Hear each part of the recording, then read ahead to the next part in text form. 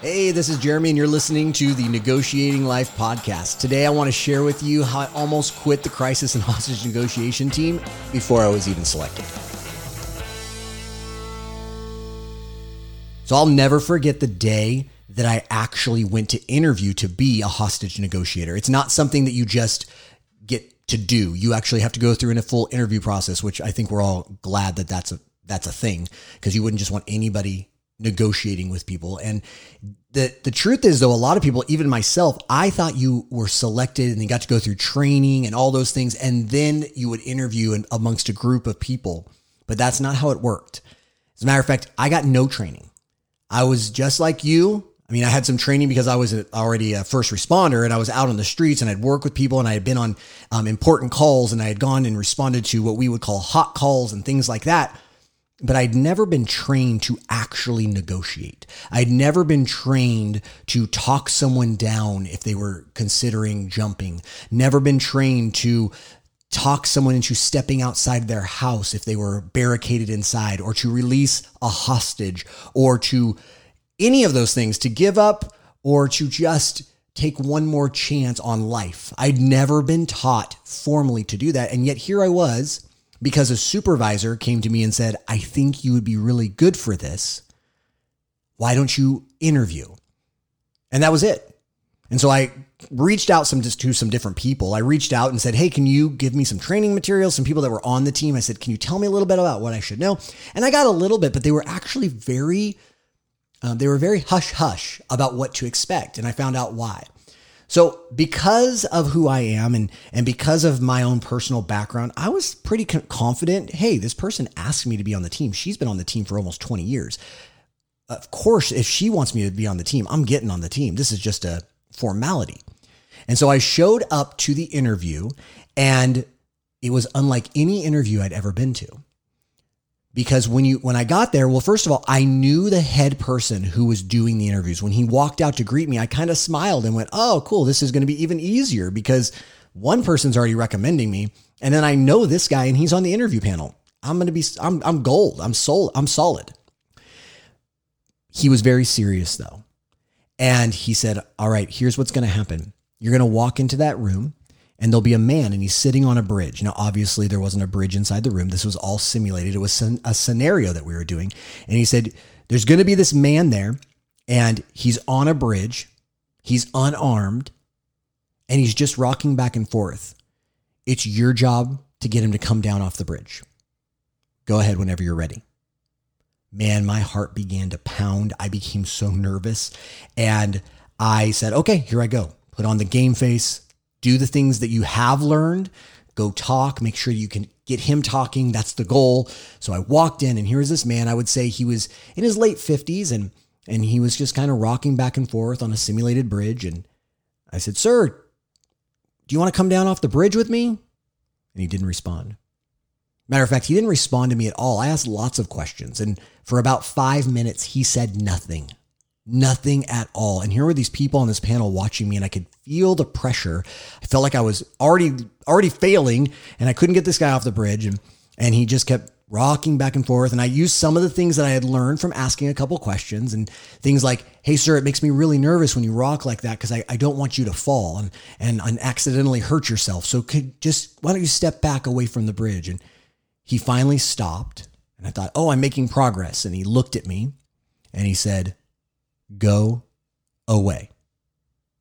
And I said what a good negotiator would say. I said, sir, I'm not going away because I care about you, and I want to make sure that you're okay. And so I'm not going to leave. Tell me a little bit about what brought you to the bridge. Go away.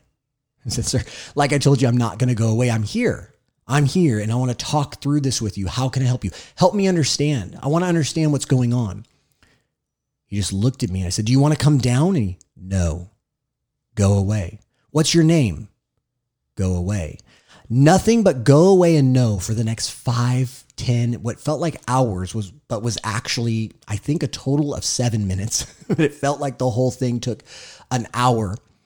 And he never said more than no or go away. And he never came off the bridge. And they called the end of that scenario.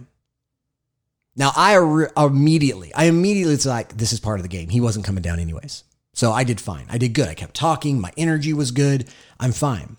And then I answered their questions. And then there was another scenario, and I'll tell you about that another time. And then I answered more questions. And then I gave my closing speech, because in our world, at the very end of any interview, you are always given an opportunity to, is there anything more you would like for us to know? And this is your chance to tell them why you would be the perfect candidate for the team compared to other people. Not that you specifically name other people, but you list it's your chance to list your resume. They've got it in front of you, but you get to list it. And so I gave my spiel and I walked out. And I actually felt very confident. I saw smiles. It seemed like we had good rapport. We were having a good time. I'm like, I'm going to make this team. It's great. There was like 10 people that were also interviewing for the one spot that was available. So I knew it'd be a couple days because those interviews take time. And I happened to see the supervisor who had invited me to put in for the team. And so I said to her, hey, Laura, how did it go? Like, what are they saying about me? Was it good? Did I do all right? And she just kind of smiled. And she goes, well, you'll hear back soon.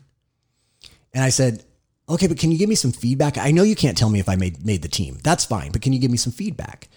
And she said, do you really want to know? Because the decision hasn't been made yet, but I do know some things. Do you want to know? And I said, yeah, I really do want to know. And inside I thought, are you sure you want to know? And so I said, just tell me something. She goes, well, you remember that first scenario? And I said, oh, the guy with the bridge. And she goes, yeah.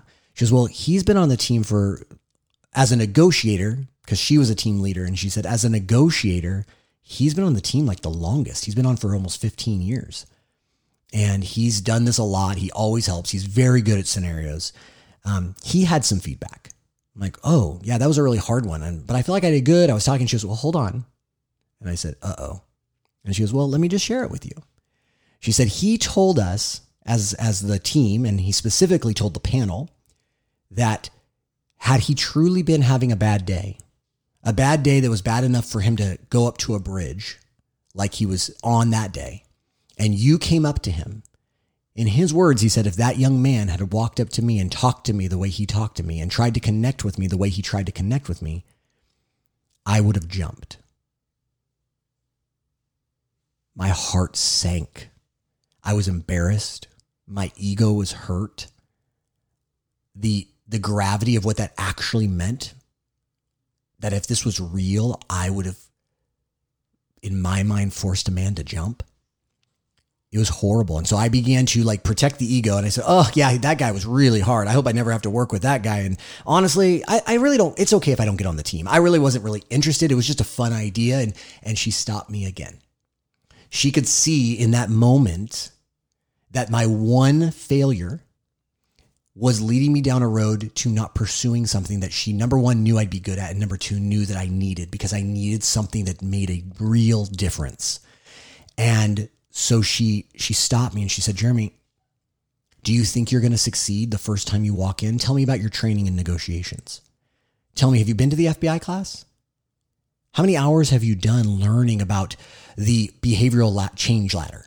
How many times have you practiced and gone through scenarios about building influence, rapport, asking good questions? How many times have you been taught about your energy level matching their energy level? And I said, well, of course, none of those things. And she said, right, no one is perfect at these things. I said, yeah, but I made a man want to jump. And she said, yeah, you did. And thank God it wasn't real. But do you think if we let you on this team, do you really think we're going to put you on a bridge with that man before you're ready? And she said, don't quit before you get started. And man, that was such a wake-up call for me, because here's the truth about my life. And in life, I've been negotiating things all the time. And my typical negotiation of a hard turn or a difficult hill had been to turn around and go the other way or find a different route. When I'm going from point A to point B, oftentimes, if I have to negotiate a tricky turn or maneuver, I turn around and go the other way up to that point. Oftentimes, I quit before I get started. Knowing that when you're first getting started, you don't even know what you don't know. And yet, I oftentimes didn't take the steps to go to the next level because I was so scared about failing and failing at that level. And she said, Jeremy, don't stop before you get started. I didn't say you didn't make the team. I gave you the feedback I had so that you'll know going in, there's areas that you need to work on. And then she began to tell me about the second scenario and how they were so impressed with the second scenario and how well I did on the interview questions and all of those things. And at the end of the day, well, not that day, but about 2 days later, I found out I was on the team. I made the team. And then I also found out about the multiple hours that you have to be on training before you're even allowed to speak to anybody on a phone, bridge, or anywhere. And then I also found out about the multiple months of being on call that you have to be on before you are ever even allowed to be what we call the primary on a call. And I realized it was the biggest test, but it wasn't a test that they were trying to give me. It was a test for me. Would I continue through failure? Would I negotiate for myself? Would I have the conversation with me that said, well, you can quit now, or you can just get better. You can stop and never experience this, or you can choose to get better. Would I have come off my own bridge, if you will? The one that would have, if I hadn't, it would have ended something great for me. It would have ended a life-changing moment for me had I not come off that bridge. And so I am so thankful for, number one, a person in my life who said to me, don't quit before you get started. And I'm thankful for that moment where I realized I've done this a lot in areas, a lot. I think so many of us have. And I will tell you, and I'm not going to share it today, but I will tell you 3 years later, I was on an actual bridge with a man who wouldn't talk to us. And I sat and I listened, I stood and I listened for 6 hours to that man. I listened when he didn't say words. I listened when he did say words. And I'll share that story with you another time. But had I never experienced failure, I would have never grown to success. And I'm so grateful because it made me a better person. And now as I'm taking steps forward and I'm actually negotiating a whole new turn in my life, a whole new road, and figuring out all the ups, the downs, the things I don't know that I don't know yet, as I step out of what I call comfort and security, and I step into this new role of leading a business and stepping away from the security of that job and stepping into something that's helping people in a new way, in a way that I haven't done full time before. It's scary. There's a part of me that wants to quit and just stick with what's comfortable. There's a part of me that the ego says, oh, just make a bunch of excuses about why you can't. But when it's in you and when it's in your heart, you have got to step down off your own bridge so you can step forward and cross that bridge and live the life you're meant to live. And that's what I have to do. I'm telling you this because I woke up today before I even did this episode and I wanted to quit on myself. I wanted to come up with all the reasons why I should just stick it out and do what I've been doing for the last 9+ years, almost 10 years. I wanted to just keep doing the same old because it felt safe, even when it's really not safe in the job I have right now. But I can't. I can't quit before I actually get started. And so I hope that as you are deciding what areas of your life that you need to negotiate through, that you'll start with you. Start with you. What is the thing that you really, really want to pursue, but you're so scared to mess up? What is the thing that you won't be able to learn until you take a step to do it? Because that's what it was for me. I would have never been allowed to learn how to do what I do had I not done it before I knew how to do it. One of my favorite people in the world, one of my mentors that he's only met me once, and he is my mentor, and I've heard and read so much, is John Maxwell. And he says this, he says, everything worth doing is going to be uphill. And when you really, really, really are scared to do it, you have to do it afraid. You have to do it afraid. What are you not doing that you really wish you were? I used to hear people say, like, what would you do if you were promised all the resources and you couldn't fail? Well, that's not fair because you're never going to be given all the resources and there's always a chance for failure. So my question for you is, what would you do if you just chose to do it afraid? What would you do even if you failed the first time? Because you knew if you got better, you'll go farther next time. That's the thing you must pursue. I would be living in regret had I always stayed as a pastor. Had I never pursued law enforcement, I would live with regret. Had I never pursued crisis and hostage negotiations, I would be living with regret. And I know that if I don't continue down this path to end this chapter of my life and start writing the next chapter of my life, I will have regret. And I also know I'm going to fail along the way lots of times. I'm going to stumble and I'm going to run into a whole lot of people that are on those bridges and go, oh man, I'm glad he's just getting started because there's some things he needs to learn before he does this for real. I know I'm going to run into a lot of roadblocks and I'm going to have to jump over a lot of hurdles, go under a lot of things, get through a lot of stuff. But if I don't do it, even afraid, I'm going to regret it. I don't want that for you. So I want to encourage you today, learn from me. I am that supervisor that's saying to you, hey, hold on a second. Don't quit on yourself before you get started. I'm so grateful for that supervisor in my life. So I want to be that for you. Don't quit on yourself before you get started. So what I want you to do is today, here is your action step for today. You don't have to share this with anybody. I'd love for you to share it with me. You can go to jeremynix.com and you can send me a message because I would love for you to tell me what it is.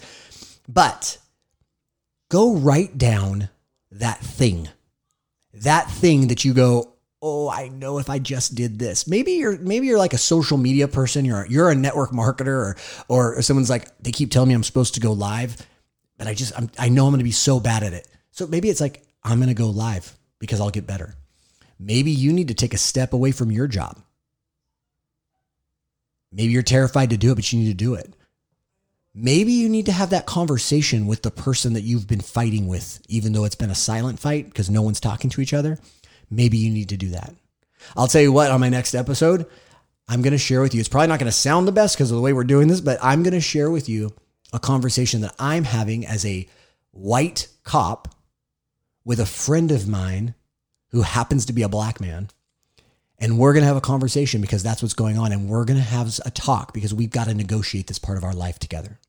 And I'm going to learn from him. But I'm going to tell you right now, I am terrified for what's about to take place. And that'll be our next episode. But I am terrified because I don't want to say things wrong. I don't want to say things that'll cause more heartache. I don't want to say things that'll cause more division. But some things you have to do afraid because they're worth doing afraid. So I'm going to put my money where my mouth is. I'm going to walk out the life I'm challenging you to walk out. So go write it down and then do something. Take a step. Take a small step, but take a step and do that step afraid because the next step will be less scary. And then you're going to get really good at it. And then you're going to hit your next terror barrier, your next wall of fear, and you're going to have to do it afraid again. But just do something, guys. Hope that helps you. I hope you're inspired. I hope you come back next time. Like I said, we're going to have a real conversation. My buddy and I are going to interview each other about what we both are feeling in the midst of all that's going on in our society and our culture. We're not going to shout. We're going to listen. We're going to learn and we're going to love on one another. So I hope you'll be here with us next time.